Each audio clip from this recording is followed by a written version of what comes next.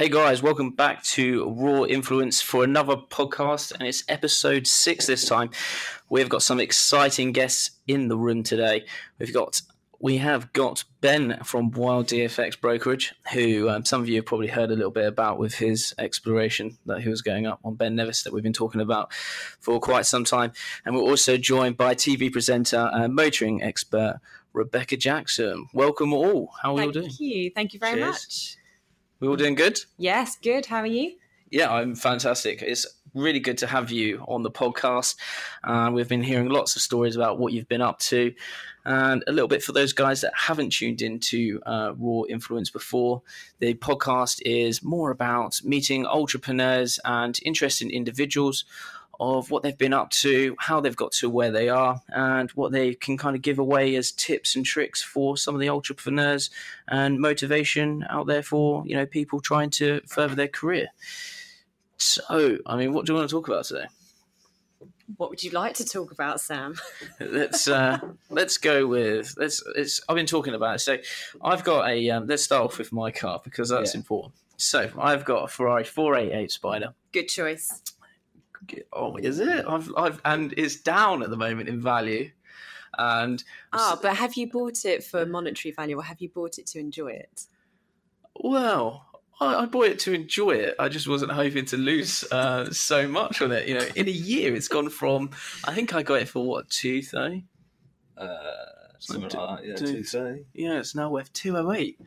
So I have been given an ultimatum from car company that I'm working with just to do a straight switch into another car.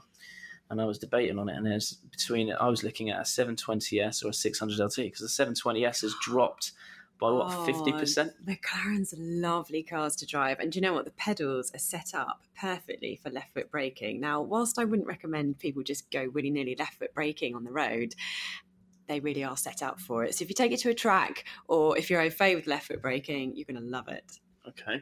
What would you choose between those three right now? Because the story that I'm hearing in the supercar world is kind of, we've hit a bit of a bubble and a downturn. All the cars prices seem to be falling at the moment. I think you've got to buy with your heart, because if every day you're trading, aren't you? So yes. That's your main focus. So if you're buying a car because you want to enjoy the money that you've earned, surely you should be buying with your heart and not your head. Yeah, I think it's hard for a trader when you look at something, you sit there and think, you know, we buy things on a daily basis to make money, but then you sit there and you think, wow, it's lost, you know, a considerable amount of money. I would say, you know, 30, it's over 10% value in a year. Yeah. And you sit there and you think, I don't know, you know, Ben's going on about, what was it, the new Ferrari that's coming out? Well, yeah, you know, you've got the 488 and now the F8 has come out. So that's why your car's taking a hit. Because it's not the latest V8 mid-engine Ferrari anymore. Right, I'm losing money on this one. I think this is one of those decisions I'll just have to come up with. Guys, if you want to let me know, make sure you drop in on Instagram or on YouTube with your comments of which one of the three I should get, 720S, 600 LT, or stick with the 488 and just man up with the loss that I've got and stick with the enjoyment factor of, that one. Fun. Yeah, that one. I vote commit and buy an SVJ. No. You won't lose money then. Yeah, come on, I want to hear this because you keep talking about how you won't lose money with an SVJ. You won't. If you get an SVJ now, I mean, what are they? 400 on the open. You probably won't buy one for that. If you pick up an SVJ at 370, something like that, okay. Last naturally aspirated V12 Lamborghini to come out, because the new one's going to have a hybrid system. You look at Lamborghinis have passed, the V12 models have always done well, especially the SV models. Murcielago SVs are creeping back up. Aventador SV recently has only just dipped below market value. SVJ, still the fastest car on the Nürburgring. It's going to be worth money later on down the line. Agree? Well, yes, it probably will be, but I think you need to get off the fence, because otherwise you're going to end up just trading cars, and that's not what you do. Yeah, so, buy a car that you like, and if you don't like that car anymore, buy a different car. Brilliant. Okay, I'll take that advice fully on board. Spend money. Yeah, there we go. Or just keep it and enjoy it as much as we can. Even though it's coming up to winter, we can't really use the Spider too much. I have to take it abroad somewhere. So let's find out, for those that don't know anything about yourself, what's it that you do at the moment, and kind of what have you been up to? Okay, so I'm a racing driver, TV presenter, and motoring journalist, motoring expert. I appear on BBC and Sky talking about motoring issues, and I've also raced all over the world. I've raced at Le Mans, I've raced in Dubai, and I've presented a few shows on TV, Modern Wheels or Classic Steels on Dave, and I've done a children's programme. And this ties me into my next point. I've recently become a mother. I am now a mummy of 8-month-old twins, one of each. Congrats, Thank you very yeah. much. Yeah. So, what's, are you planning on going back on the racetrack now? So I think it would be very difficult to keep me away from the racetrack completely. And, once you are a racing driver and it's part of your DNA, I think you will always want to be at the racetrack. So when I go back, I'm not sure at the moment. And in what capacity and where I race, again, I'm not sure, because at the moment, I don't want to go away for the weekend and leave my precious babies behind whilst I go international racing. Yeah. Whatever I do, I give it my all. So I went from club level racing to international professional racing. I set up Project Le Mans, which was my big, ambitious 4-year plan to get to Le Mans. And I raced there in the support race in an LMP3 car. So whatever I do, I give it my all. And I'm now a mummy, so I'm giving that my all, and they need me. So I will probably be doing hot laps, and I work with a number of different companies, and I give hot lap days for their customers and competition prizes, that kind of thing. Okay. I love driving around the circuit. And when you see people's face after they've just had a hot lap, they are just so thrilled. They love it. And that's great. So you're sharing your passion and also making someone happy. Yeah, 100%. That is awesome. Congratulations. So is it a bit of a disbelief then that when you have little ones, your career's over and so on and so forth? Your career doesn't have to be over, but you can choose to redirect it and do something else. And you can also choose to take them with you. So, for example, when I was on Sky News recently speaking about a motoring issue, we all went there and the babies were hanging out in the green room whilst I was live on the TV. Why not? Yeah, fair enough. That is awesome. You brought them along as well today? I haven't actually. Oh, you did? No, I was going to. I really wish I had, because they would have loved just crawling around here. Yeah. So I was going to bring them with me, and I hadn't heard back yet if there was space for them. And I put them in their cots, and then I got the email saying there's room for them. Yeah. And there's one thing I won't do is wake them up if they're having a lovely sleep in their cots. Yeah. So I haven't got them with me today. So does it switch completely to flexible hours then? How does that work with? Well, I think when you're an entrepreneur and a business, not so much a business owner, because you can get business owners that are slaves to their business that work all the hours under the sun, but certainly entrepreneurial minded, you can influence what you do, what hours you work. And I've completely rethought my entire working schedule now. So the amount of time that the baby spends sleeping it equates to a full working day over the course of the day and the evening. They go to bed at 7:00. So I'm doing a lot of work whilst they're sleeping. And I'm also limiting the number of days and the amount of time I spend away from them to do filming. So I'm working with 2 companies at the moment to do ambassadorial roles, and they are Morris Lubricants and Motor Easy. And they're also really embracing my new life as a mummy, which is fantastic. Yeah, so Morris Lubricants sent them some little baby grows with Morris Lubricants on. So I took a photo of them, posted it on Instagram and said, would you trust these 2 to do an oil change? Yeah. I bet you got some funny comments back on that one, didn't you? My followers have been great because, it's quite a big deal to go from being, a female racing driver who's, badass car racer, racing all over the world, reviewing cars and such like, to being a mummy. And I thought, how are my followers going to take it? Am I going to lose followers? Are they not going to like me anymore? But you know what? They've been great. They've been absolutely amazing. And a lot of people that a lot of people are parents anyway, and the demographic that's following me, they seem to have really, they're with me on the journey, and they're saying, oh, congratulations, oh, you're doing amazing, and you've got your figure back after your twins, and I quite like compliments like that. I don't mind that. No, I agree. Do you find that there was a transition on social going from having your kind of supporters not change but adapt to it? Because I talk about that because on my social I've just started to do a transition. All I used to do is post kind of like luxury cars, things that I was up to, holidays and trips, and we recently started our own charity called Overwatch Charity, and it's trying to reduce single-use plastics and help kind of conservations of animals that are becoming endangered, things like that, and trying to move away from posting a Ferrari to posting us on the beach doing a beach cleanup is such a different kind of content. We found it took me about 2 to 3 weeks for the audience to kind of adjust to it before there was behind it. It was such a weird thing to have.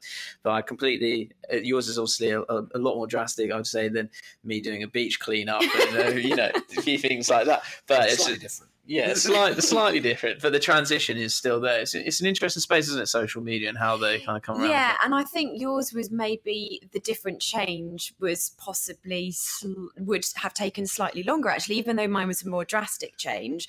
What I'm very grateful of is that my followers are following me rather than just what I do. Yeah, exactly. Whereas, maybe there's that fear that, is it just what I do? But actually, they're really on board with me, and I'm so grateful for that.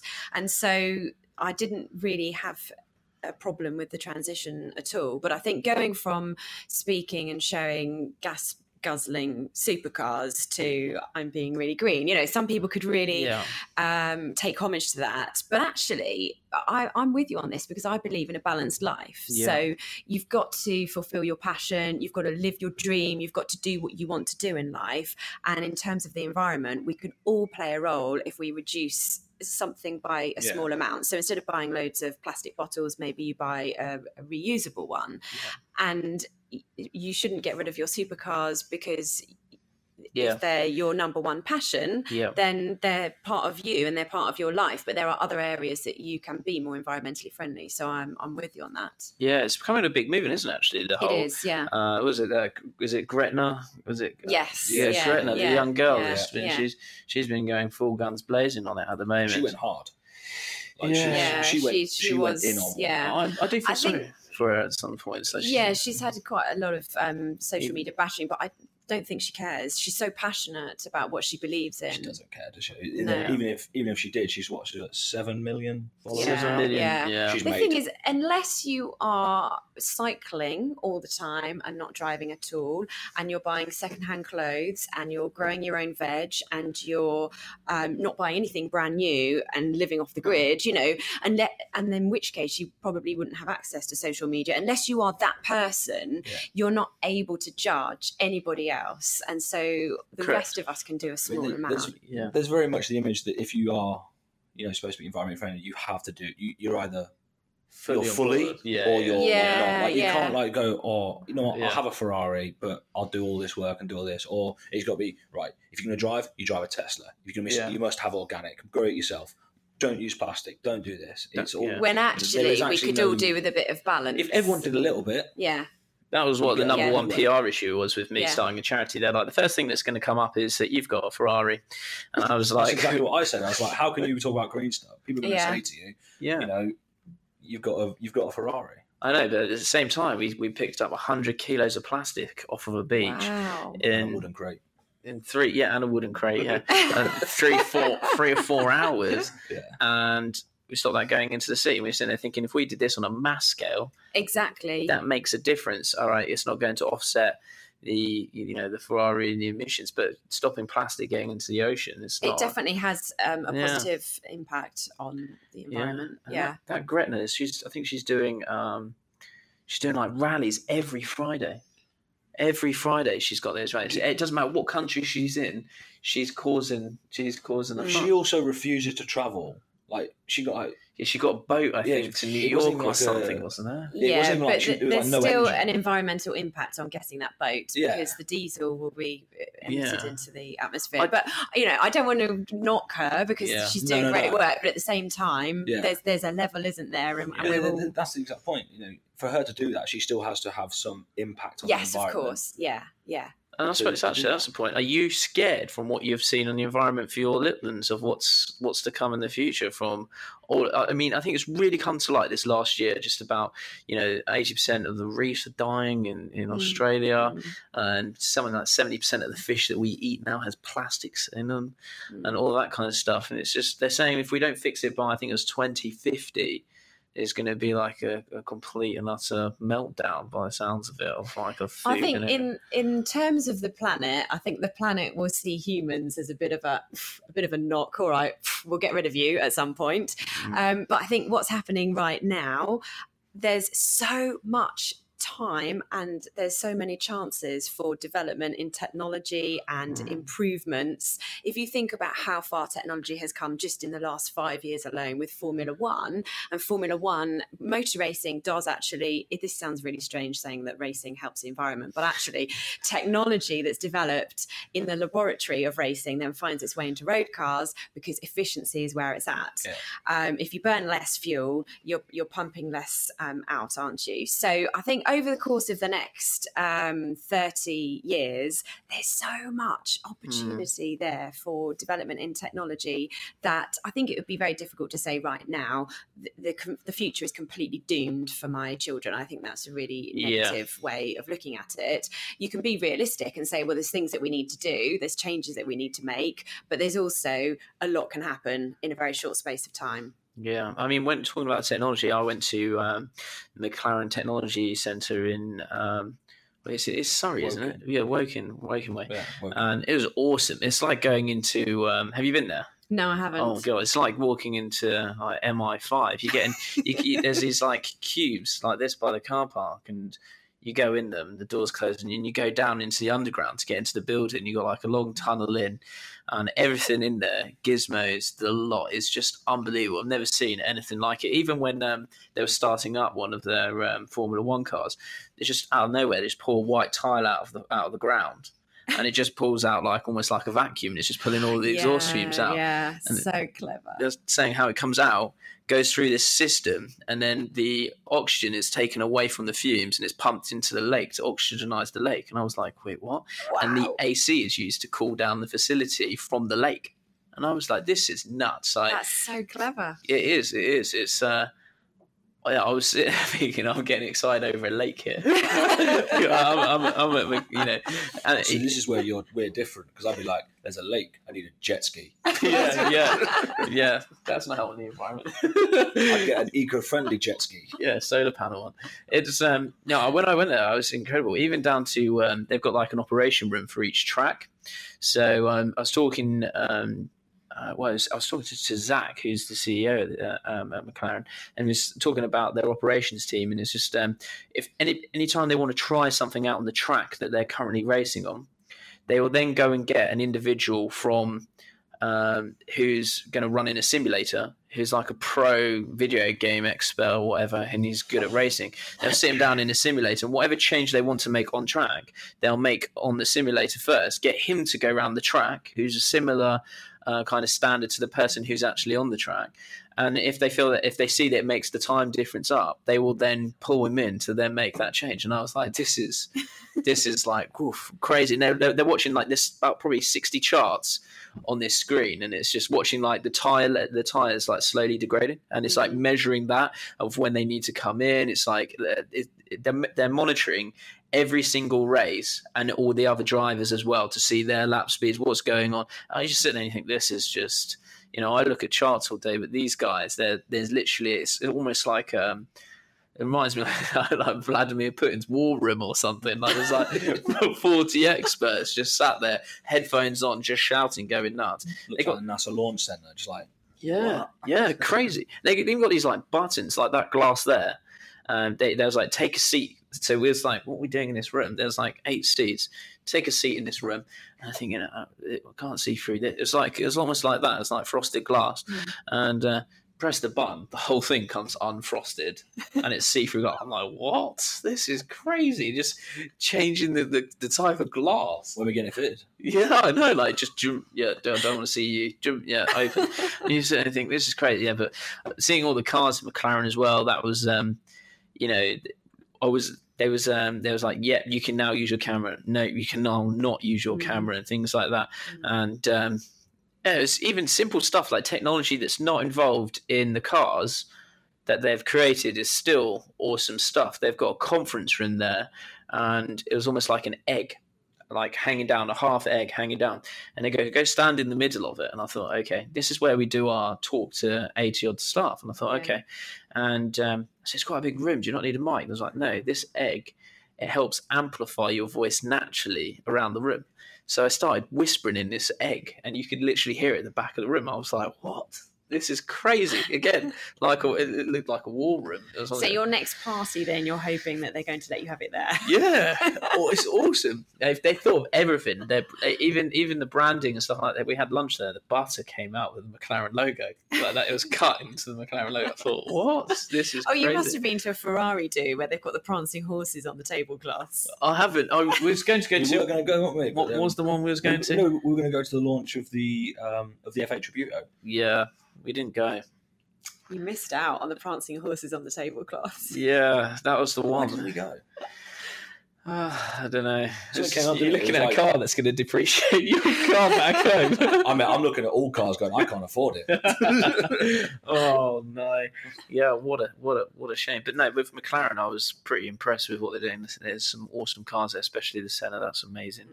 Okay, you don't like it? I'm not a fan. No.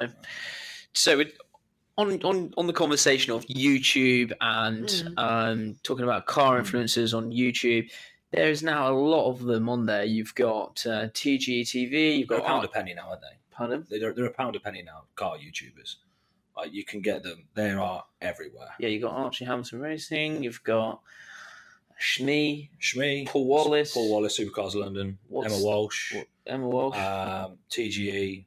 Archie, who's the guy that went travelling around in the Porsche? Seen through glass. Yeah, you've got those guys, and then you've got people like CarGurus, CarWow, What Car, which obviously you have previous with two of those. Yes. Who do sort of different things, but like so.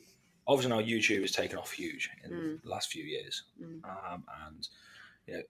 There seems to be content for every type of business, motoring especially. Yeah. You look at some of the access now that YouTubers get. So let's take, Paul Wallace has very good access with Lamborghini. Emma Walsh got to do the mini racing series. And then you look at sort of the big time motoring companies, Top Gear, who have been around for 15 odd years. Yeah. And then you now have the Grand Tour on Amazon. Do you think that YouTube and those are now pushing BBC with Top Gear, Amazon and Grand Tour sort of out at all?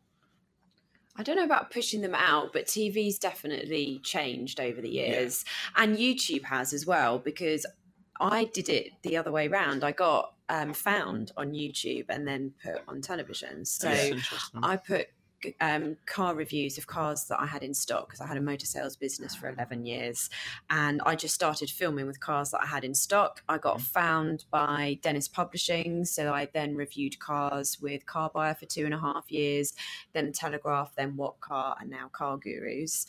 And while I was at Dennis Publishing, I got found by a production company. And then they also liked my co-presenter, Matt Watson, who's now at CarWow. So Matt and I did a TV show together on ITV4. So we got found that way and then placed on television. And the ultimate's meant to be on, or it was then to be on television. Yeah. Whereas now I think you can do both. You can do either. It depends what you want to do. But it's definitely opened the floor up to more talent and more people being able to showcase what they can do. So I definitely noticed it. I find now that with Top Gear and the Grand Tour, for instance, because I love both of them, but they seem to be so far behind with like what they're putting out. So, for instance, if let's go Series 2 of Grand Tour, the first episode, it was Events D'Ores and all that. That had been out for nearly a year. It'd been on YouTube for, the reviews and that had been out for ages. And they had like the AMG GTR. And it's like, well, these have been out for, 10 months, a year. We've seen all this stuff. Yeah. It's It's because their turnaround is so long because they make such high quality productions. Oh, yeah.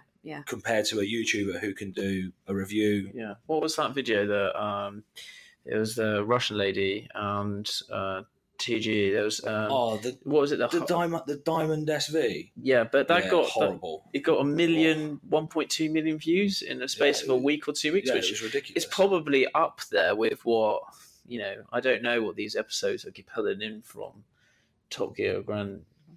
Well, what some people are doing is they're watching the television, but they've also got their hands on their phone watching a YouTube video in the middle of the TV show and then putting it down, carrying on watching the television. Yeah, that is so true. It's an interesting one, isn't it, of where it's going. I feel like you're saying there, I feel people might be put off slightly just because of the fact that they've already seen that content. Yeah. So it's like the reveal. Oh, it's on YouTube. But you notice now how the new series of Top Gear, it was very much more they went on adventures. The Grand Tour, they've stopped. They've said they're going to do adventures. So they're still going to bring that in. So it's an entertainment show rather than a review channel. To me, it feels like that YouTube and that scene has pushed out the motor reviewing side of, the big productions. And then there's, with YouTube as well, you've got your influencers that will get astronomical number of views, and you've got a bit of a division because I come really from the editorial side. So What Car and Car Buyer, The Telegraph, and now CarGuru is all editorial, and the person that I'm working with now has come from the Telegraph. So we have to be accurate with our facts because it's our job to be accurate. Whereas an influencer could maybe get something wrong and it doesn't really matter. Their followers might criticize them, but it's not their job necessarily to be accurate or indeed open-minded to different vehicles. They could be aligning themselves with one brand. Yeah, that's something that definitely does come about. You see, if someone makes a mistake in a video, the most they're going to get is, well, it's not got this much horsepower. Yes. It's got this. Or, but they don't get paid for it. They get paid for the views, right? Yeah, so exactly. It's not in there. It's not a massive concern. If anything, someone will be like, "Go watch that, but you got it wrong." Yeah. You tend to find the videos on YouTube, the ones that do mistakes. Like Shmi's Senna crash got so many views, and it was because people wanted to see someone crash into his Senna. Like the poor guy had his car crashed into it, and that got more views than some of the other stuff. Or was the other guy actually who I was at the Grand Prix ball with? Sebastian Delaney. Seb Delaney. Yeah. The guy from Monaco. He crashed in the Batmobile. He crashed in the Batmobile. Yeah, and that went pretty viral. And he's only young, isn't he? He's probably I don't know how much, 18 to 20 years old. He crashed Batmobile, and it was kind of all over the news. Yeah, Team Gallagher's Batmobile, wasn't it? It sounds bad, but it was probably a good thing for his profile. He was struggling. He went through a patch. There's no such thing as bad PR. You know what they say. He's got 250,000 subs now on YouTube, just off the back of that was a big factor of it. But it was interesting to see where the channel's growing. Yeah, I'm just interested with the space and where it's going. Do you know much about CarWow? I know a bit about it. Yeah. I was seeing it was from our side. We've been it came across my desk literally this morning. I thought I'd bring it up. CarWow is raising money via Crowdcube, and I was thinking that's interesting. And so far, they've raised nearly £5 million. In this funding round, or just in this funding round, they're saying the pre-money valuation is 178 million for CarWow. Wow! And you sit there and I'm trying to work. Get any profit? No profit made, and that's interesting because sweet, I'm worth 171 million as well. I've decided. Me, myself, and I. Yeah, it is. Yeah, it's a crazy system, isn't it? It says people have spent. It says. Revolution Car Buying for 200,000 people who bought $5 billion worth of cars through their platform, but no, because they want to basically be like the one-stop shop, don't they? Yeah, it literally says $5 billion worth of cars bought on CarWow customers, 5% UK market share, 80% compound annual revenue over the last 3 years. Expanded into Germany, Spain, built 2.7 million subscribers on YouTube. And it says invest alongside Mercedes-Benz. and I can't pronounce that. I'm not a car guy. Balton and Vitruvian. I'll go with that. So have they not turned a profit because they keep reinvesting the money in marketing, or have they not turned a profit because the model doesn't work? I don't know. That's the question. It says 80% compound annual revenue growth over 3 years to 20 million in 2018. So the revenue's that, but I mean, depends if they're continuously expanding, I suppose. But it's interesting. So they're going to be competing with the likes of Auto Trader, I suppose. Well, CarWow is just for new cars, isn't it? So they push each individual video, and then people presumably then buy a car through CarWow, and then the dealers all have to pitch for the business. And then you've got What Car that have also got car dealerships on board, and then you've got CarGurus, who I'm now working with, who have also got dealerships on board, so you can buy the cars. And that model's worked very well in America, and now they're making it work in the UK. That's CarGurus. Yeah. So CarGurus is profitable in America. CarWow, I think it's only in the UK, isn't it? And they haven't. Yeah, I don't know too much about it. That's why I just thought it was quite an interesting debate. See, it says that they're expanded into Germany and Spain. I don't buy new cars, so I don't really. Yeah, they're expanding into. It says today about 5% of all consumers' new cars in the UK are sold through CarWow. About 1% in Germany and Spain already. The business is not yet profitable and continues to invest in its growth. Okay, so it's not investing in its growth. Market expansion. So is it not yet profitable because it's really invested in its growth? Yeah, they haven't really explained on that part, which is a bit of a grey area. Is it not profitable and they're putting more money in, or is it not turning profit because they're investing in everything they do make? So surely companies like this cropping up and getting big. I mean, it's not to be sniffed at. 178 pre-money valuations. It's quite a large amount of money. So are dealers doing something wrong? In what way? Well, as in, these guys are selling new cars and using their dealer network. Yeah. So why can't the dealers do something along those lines? Why are they then using another company, I suppose, in that kind of respect? The model with CarWow is that when somebody is looking for a car, they then a number of dealers will pitch for that business. So really the customer is going for the cheapest price, which is not always the motivating factor for somebody to make a purchase.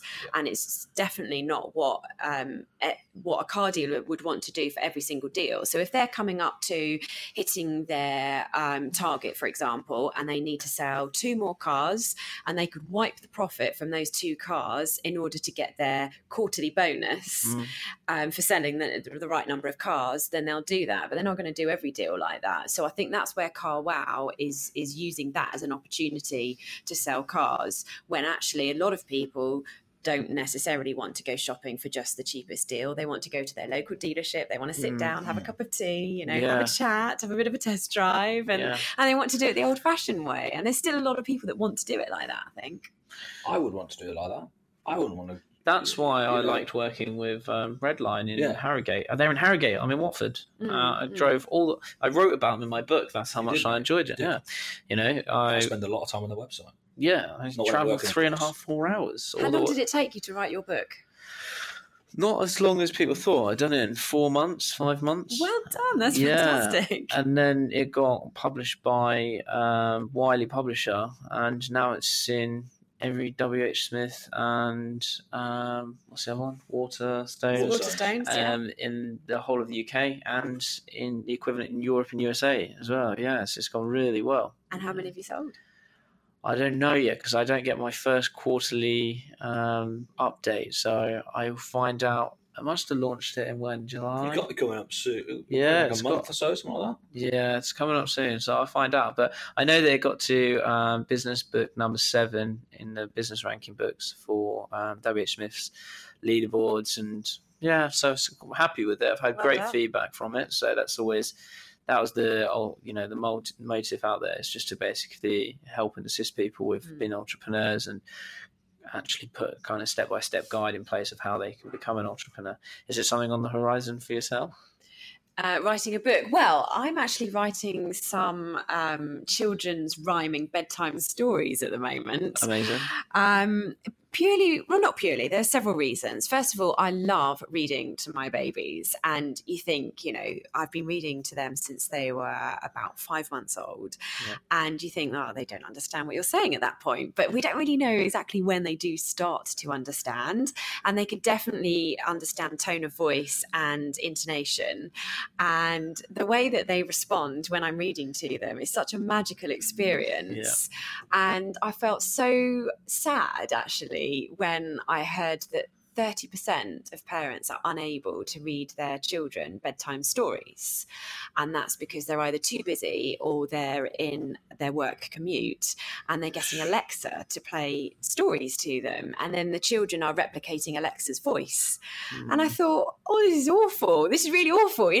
I love reading bedtime stories. I love reading stories to children and to my babies. And so I thought, right, okay, I'm going to write some rhyming bedtime stories for babies and then publish them as audiobooks for those parents who are, for whatever reason, it's no judgment to them at all. We all parent differently. But if they're not in a position to be able to read them a bedtime story and they can have a warm voice. Yeah, your lovely voice, not a robot. It's like a horror film, isn't it? What's that movie when they it's literally a whole planet and it's just robots and they're bringing up that human? I don't know what it's called. I will find it. It's crazy. And she basically reads her bedtime stories, and it's a robot, and it's she's the only human. She doesn't know it. She's basically saying it's all dangerous outside and everything, and they're trying to bring in humans back into the population. The robots are doing it, and the robots reading her bedtime stories. It just turns into a complete horror film. So, I'm trying to. I'll quote it in the podcast. I will find it. It's crazy. Please do. Yeah. But what films do you watch, mate? Yeah, no, so my bedtime stories are basically the complete opposite to that. Yeah, that's what we want. Yeah, so I've written 4 and people will subscribe and they'll pay a monthly, very small subscription because I want it to be affordable to as many people as possible. And then they'll get 5 new stories every month, which means you've got a different story for each day of the week, Monday to Friday, and then at the weekend they can probably read them something that they've got. So 5 stories every month and they'll get new ones. And that's what we call a good business, something that you would use as well for your little ones and something that other people can use. Yeah, definitely. Yeah. You'll be going down the street. You'll go completely global, and you'll be walking down the street, and someone will overhear a conversation, and they'll be like, "I recognise that. I know that voice." Do you know what that happened to me? Well, it happens to me with the car world, but it will happen in the children babies world as well, won't it? I recognise that voice. Yes, it's just the latest Ford Focus Active, and that is awesome. I've seen. I think that's a big part that's missing as well. Is in that area is children's books. I've got to admit that I think there's that gap, and I think it's getting bigger. People are almost like, I don't have time to do this, so on and so forth. Yeah. It's almost easier to not do it. Exactly. That's the problem. But it's needed. I think it's. I think I was actually reading some stats about it. Was it about that? It was about that. It was about something about like the intellectual growth of it's probably because of that movie. Intellectual growth of a human when they're digesting information. If you read from a younger age, they have a higher IQ. And it's just like it's like looking into things like that. That was interesting. Well, you're in theta state until you're 7 years old, and your brain when you're born is only 25% developed. So the amount of growth and development that happens in those early years is colossal. Well, they're either the barriers that you build up for them, or they're the ones that you break down of what's achievable and what's not. What you say to your children, what you say to your babies becomes their inner voice. Yeah. So every day, at whatever point they start to truly understand me, you'll never really know, because babies can understand baby sign, this is sorry, that kind of thing, before they can verbalize what they're thinking and feeling and how they want to express themselves. So every day I tell them I love them. I tell them they can be anything they want to be. They're amazing. They're wonderful. How did you hear about a baby sign language? So if babies go like that, it's like... So you teach them baby sign language. So one of my twin mum friends, her twins are now about 16 months old, and she started using baby sign language every day from when they were 7 months old, and she got nothing back for months and months and months, and then like that. It just clicked, and I saw them communicating with her before they could speak. So this is sorry, this means milk, this is thank you, this is please, and it's incredible. That these tiny little humans can understand what you're saying before they are able to speak back. That is crazy. Next Overwatch charity event day, talking in baby sign language to each other, and that's all we're allowed to do. That is cool. Mate, that's cool. And well done. This is well done. You basically have like baby special forces. So Yeah, basically. It's just like Little tactical hand signals to each other. Your twins were like, right, you get the milk, I'm getting the biscuits. yeah. You distract her, I'm going this way. So, It's like my dream. It's that moment you turn Kids around flanking and it's parents. just you got like an 18-month-old. I'm watching you. Yeah, that is incredible. Okay, so talking about going back to this car wow, and then you're now working with CarGuru. CarGurus. Yeah. Okay, and what's the difference between the two? Are they competitors or are they? Yeah, they are competitors. So with CarGurus, they've got cars advertised from their trusted dealer network, and they've also got car reviews. And the standard is as high as editorial because it's proper editorial. We've got Chris Knappman that's come from the Telegraph, and I worked with him when I was at the Telegraph, and we've got sort of like the old team back together, if you like. So people can come to the website and come to the CarGurus UK YouTube channel. They can watch reviews of various different cars. Maybe they've got a short list of 3 that they might be interested in, and after they've watched all the reviews, they can go onto the CarGurus website and actually call up a dealer that's advertising one of the cars. So does the audience kind of engage with that? Like, I'd like to see a review on this, and this, or is it? Yeah, we do get quite a lot of audience engagement actually, and that's something that I have noticed, and I guess would bring us back to the point that you were making earlier about YouTube and internet versus television, because we've got a lot of engagement. People will post in the comments that they'd like to see a review on such and such, or even if it's a criticism as well, because you can learn a lot from criticism. Yeah. And if somebody wants to see something about a car that perhaps you missed, no one's perfect. So if there's room for improvement somewhere as well, those comments come in handy.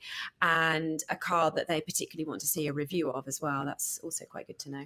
Have you ever done a car review of an aerial Atom or an aerial Nomad? I have driven an aerial Atom up Goodwood Hill Climb, and it almost, in the nicest possible way, to any other car that I drove that day, but it kind of ruined me because it was so good and so fast. And I drove my dad up, so he was in the passenger seat, and I got to the top and I thought, wow, that was incredible. There we go. This is what's happening. I've been on about. I really like them. I really like the Aero Atom and the Nomad, and it's something that I think the Nomad's cool. The Nomad's like just I'll go over any terrain. I will not be broken. All by I'm saying anything. is, I've seen your garden, and I think we have some great fun in your garden with the Nomad. Especially if you get that land, we could have some great fun. Yeah, that's the Highlands trip right there in a Nomad. You obviously don't live in London then, if you've got this ginormous... I live slightly out in the countryside. Yeah. Live out in the countryside. But we've all just come back from a trip from Nevis, and Ben Nevis. Ben Nevis, yeah. Not Nevis in the Caribbean. Yeah, not Nevis in the Caribbean, yeah. Yeah, was it? Slightly cooler and a bit hillier. Although the Nomad would be fine on the sand. Yeah, I think we need to prove this. Yeah, concept to be proven. But I was looking at in the Highlands, and we're looking at a property deal up there, and it's just a lot of land. And I was saying about the Aero Atoms and the Nomads, and I haven't actually been in one, but I've been going on about the Aero Atom now for probably, it must be at least 2 years. I've been looking at it thinking, they're so fast. It's just, it rains too much, that's the only thing, unless you can create does it really? I mean, we've had a fantastic summer. We really have. It's true. It rains too much. You've got a convertible Ferrari, mate. But the roof goes up. Aero Atoms, you don't have one. You got a hat? I was just thinking, why you bought a waterproof jacket? You bought a waterproof jacket for Ben Nevis. Sorted. It's true. Why can't we create like a pod on the Aero Atom that's like a slider? Have you ever seen Caterham drivers racing? No. They put the tents on. It doesn't look quite as good, does it? In fact, that's what we saw driving back from school. When we were driving around, and there was that guy coming up in a Caterham, and it looked like he had a tent on his car. Is that what it was? That's what it was, man. That's why people don't put roofs on those kind of cars, because they don't look good. That's what I'm thinking. A nice glass pod or something. Custom aromatic. That reminds me of an old cartoon. I'm sure there was a cartoon where they had little pods above them. It was. What was it, though? No, it was Wacky Racing. Wasn't Wacky Racing. Yeah, that's going to it? be you. Yeah, Catch the Pigeon. That's what it was. All I heard Catch there the was Pigeon. Wacky Races, so now we're doing Wacky Races to Nevis. We'll have to see how it goes. Unfortunately, there's not any 600 LTs on CarGurus at the moment, so I'm currently using theirs to have a look through. Is that CarGuru's plug there, Ben? Yeah, invoice. I'll pay you later. Because you've already brought a McLaren Technology Centre, Yeah. so I thought it was a slight update. And then we did CarGurus, and I thought, do you know what? Let's have a look. How demanding is CarGurus on your schedule? Is that? So with CarGurus at the moment, I'm doing 2 reviews a month. Okay. And then I've got commitments with Motor Easy and Morris Lubricants. And I'm also the face of One Woman Owner. So One Woman Owner is a new website and it's aimed at women because... Would you believe this? Still in today's age, research has shown that women feel ignored by the automotive industry. I'd probably agree with that. Yeah, I'd agree with that. That's the same as the trading world. It's Yeah. like a 90% dominated male. We've tried to push for more women in the industry, but I don't know. I think they're put off by it. It was like the applications for the Real Forex Trader. Like, Yeah. you know, We've got a new film series that we're sorting out for next February, and 90% of the applicants, well, more than that, probably 95% of the applicants are all male. And we're just like, we got a lady though that's she doesn't know that she's passed or failed yet, does she? But she's a mum of 2, and I thought that would be interesting having a mum definitely. trader coming on, and it's about taking. apply? It's like, Did you apply? Yeah, because I've got time to do that as well. yeah, we're taking 18 people from random different careers who've never traded before, That's such and a we've good idea. thrown them into an environment and saying, "This is what we do. This is how we do it. Get going, and let's see what ends up." Wow. And Ben was on the last one. A couple of the other guys, and they're now working. So yeah, it was pretty. So it works. Yeah, Ben's Ben, you're still doing all right, Jane. Ben works in the brokerage Yeah, I side look of at the the brokerage side of things. brokerage side of the business. Yeah. But there's 3 of them now. They all came from different walks. Ben came from a military background, Jack came from a building background, and Mark came from a PT background. So completely. Well, that's just it. There's so many transferable skills that until people actually realise what skills they have and how they can transfer that across, they maybe don't realise that there's a fit there. Yeah. So how's this website helping women to get into the motorsports? So it's not helping women to get into motorsport. It is a website aimed at women because more and more women are making car decisions, as in which car the family is going to drive. And if the automotive industry and adverts and editorial is largely ignoring that part of the population, then they're feeling a little bit lost because they're not getting the information that they need. So our website it's not pedantic. It's not designed to make any women feel like, oh, we should know more. It literally is just much more user friendly because there's information out there on the internet, but it's not aimed at women. It's more aimed at men. So this website is designed to empower women into being confident car buyers, because ultimately in most houses it is the women making the decision. Yeah, that's interesting. Could we see in the future, do you reckon, women only car dealers? Probably. Well, I mean, it sounds a bit, it's completely off topic actually. In Dubai, they've got taxis for men and taxis now. They've got pink taxis for female because they're a bit funny over there with their They are, but on the same count, I certainly myself, being on my own after an evening in London, I probably would prefer to get a taxi driven by a woman. That's true. I'd feel a lot safer. Yeah, that is true. I take it that the pink taxis are driven then by women. Yeah, they are. Or is it just for women in general? No, they're driven by women and they're for women. See, I can understand that. So I get that. But that is, why do we not have this in London? Well, because Uber haven't done it yet. Maybe we will. Yeah. Maybe one woman owner will branch into taxis. You never know. Why don't you have like Uber Pink, female Ubers? Uber drivers. That would be awesome. Talking. So, obviously, you mentioned there about women in the automotive industry, sort of, or in the car buying thing. What was it like for you going into the motorsport industry being like the top, like sort of the, because it is extremely male dominated. It is male dominated. You're you right. You look at F1. Yeah. F1, are all this well for the last God knows how many seasons now. All predominantly all male drivers. I mean, I don't know if there's any prospective hopeful female drivers on the list at the moment for the relative teams. I know there was a German girl recently that crashed. She crashed hard, didn't she? Yeah. But I think I was reading stories that she was on her way in that sort of line. Yeah, only 2% of racing drivers are female. When you're actually in motorsport and you put your crash helmet on and you start racing, your competitors don't care whether you're male or female. And you have to earn respect because that's what men are like with other men anyway. And that's what men are like with women that are coming into what could be said as their arena if it's dominated by men. So it's no different really for a new guy or a new girl to come into motorsport. You still have to earn respect. And actually, I think it's true with anything that you do is about being true to yourself. Because I remember when I first started racing and I used to turn up with trainers and a hoodie on and that kind of thing. And I just wasn't really showing my full sort of girly self. Okay, when I'm on the motor racing circuit, you push me, I'll push you back. And you'll care about your paintwork more than I will. I give as good as I get. And I race hard and I like that. But off the circuit, I'm actually really quite girly and I like putting makeup on and I like dressing femininely. And the driver representative, I was having a conversation with him on the phone and I said, I was at Salsa at the weekend and someone stepped on my foot and I haven't been able to wear high heels since then. And he said, I can't imagine you in high heels. And it was at that moment I realised I was not being true to myself. And since then, I have kicked a football with high heels on in the grid. I have gone for a nice... How did it turn out? Fine. Beautiful. You just kick it with the side of your foot.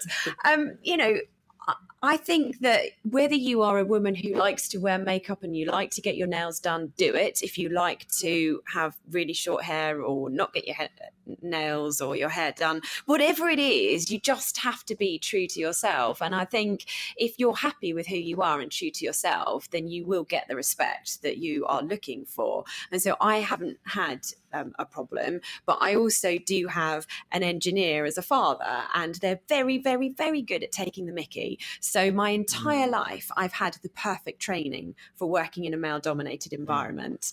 But it was interesting. When I went to speak at the Women's in Business event, I noticed that women were less likely to put their hand up and speak up. And it also mirrored what I read in Sheryl Sandberg's COO of Facebook. OOO. How many O's do I want to give this woman? COO of Facebook. And she noted in her book that women, it's called Lean In, and women really need to speak up. And when she'd finished giving a speech, she said, there's no time for any more questions. All the girls put their hands down. One guy kept his hand up and she said, okay, go on then, one more. And she realised that she was even doing it herself.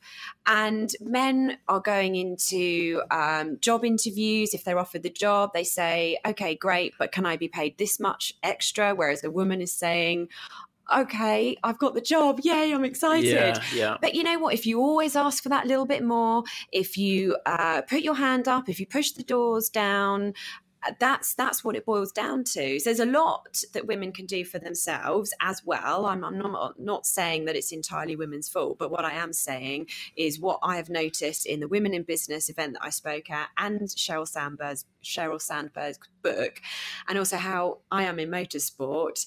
You've got to be quite bullshit. You've got to be able to just speak up and get your point across. Yeah, no, I agree. Okay, so we've got a couple of minutes before we've got to wrap up on this awesome podcast. We've learned so much from baby sign language to car gurus to well done. Yeah, that's good. It's pretty crazy. I think it's quite cool. I'm not going home and Googling that tonight, don't worry. You definitely will. 100%. I will. I really don't know how I'll take that, and talking a bit more about the women in motorsports and kind of lean in, talking up and things like that. Do you think that, on that note, do you think it'll change over time? Yes, I do. I think the girls that are coming up through the ranks now, have got probably or arguably more confidence, and also there isn't as much social conditioning that says you should be doing you can actually be an engineer or be a racing driver or be a stay-at-home mum. There's nothing wrong with that at all. There's more choice for women now, and I think it's more socially acceptable for girls and women to take various different routes. So I definitely think that the younger girls will stand up and speak up more. Please do. I think it's really important for anyone that's listening in any industry going into a male-dominated sector. It's definitely important to speak up. And usually, I don't know about motorsports, but I know, for example, in trading, hands up admitted that female traders are better at risk management and overall performance, which is an interesting space. So it's, if anything, you've got an advantage coming into trading. I don't know about motorsport. Well, motorsport is quite interesting because they say that women make good endurance racers because we are more considered with our risk taking, and men make better sprint racers because the risks that they take are higher. And obviously, if the risk is too high, you fall off the circuit. Whereas if you bring the car home in an endurance race, the next driver gets to drive and you get to finish the race. And to finish first, you must first finish. Yes, that is true. If you look at, say, for example, football, you've got the male teams and you've got now the female teams. Do you think that will happen in racing? I hope not. It's one of the few sports where you do actually get to race wheel to wheel with men and women. There's no reason to segregate us, but W Series has. At first, when it was first launched, I was really against it because there is no need to separate men and women. We can race against each other, and I enjoy racing against a man or a woman. I don't care what sex they are. However, what is happening with W Series is that women racing drivers are getting more of the limelight now, and there is the potential that a Formula One driver can be found from W Series.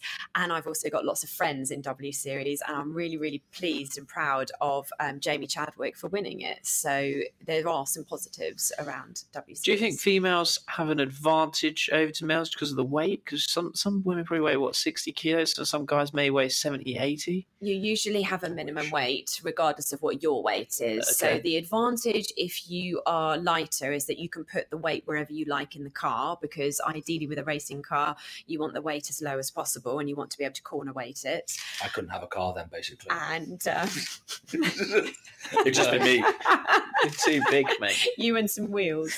I'm not sure about that. If you wheels in wacky races, you'll be the caveman right now.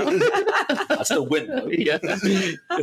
What I find that might be slightly trickier for some of the taller guys is trying to keep the weight down, but the strength up can be quite challenging. Whereas us female racing drivers, as long as we've got the strength up, we can pretty much not worry too much about our weight because we've not more often not got the same height. So to keep the same weight is easier.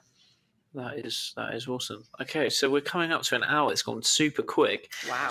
We can seriously talk. Yeah. All day. It's a really interesting topics. So my final question for you. So CarWow, their pre-market valuation is 178 million. Is it worth buying? Well, okay, my loyalties obviously lie with CarGurus. I've just started my new gig with CarGurus. They have floated, so you can buy shares in CarGurus. So I recommend you buy those instead.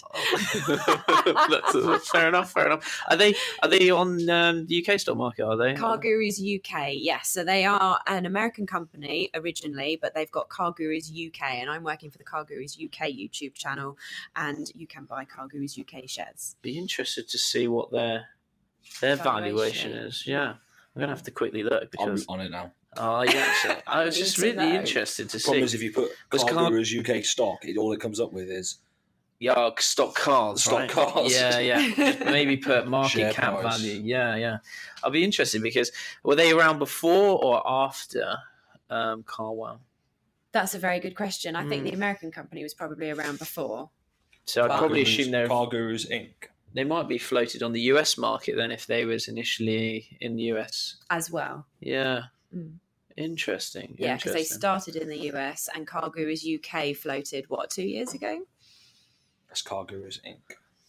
Okay, CarGurus absolutely blows CarWow out of the park. There you go then. Yeah. So who are you going to invest in? 3.44 billion market valuation. be interesting to see as a benchmark how these guys have done anyway. So guys, for those that are interested, where can they come and follow you and keep up your journey? Okay, so on Twitter, it's Rebecca Racer. On Instagram, it's Rebecca Racer 0.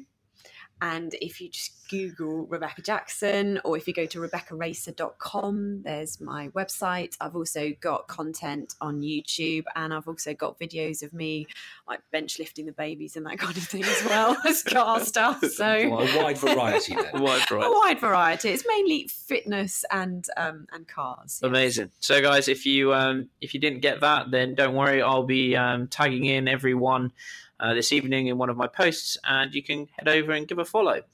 Thank you so much all for joining. It's been an absolutely amazing show. Next episode is on Tuesday, and we've got a crazy individual coming along who's planning. I think he's been trying to get the first Kenyan up Mount Everest. I think they've done 3 attempts so far, been hit with avalanches and God knows what. And now he's looking at doing the whole Congo River, which is 3,000 miles walking. So absolutely crazy on that one. That's coming on next Tuesday. So stay tuned for that one. Thank you again so much for joining me. It's been amazing. Thanks a lot as well, Ben. Cheers. Thank you very much. It's been great to be here. Thank you so much. See you all later, guys, and see you in the next episode. Bye.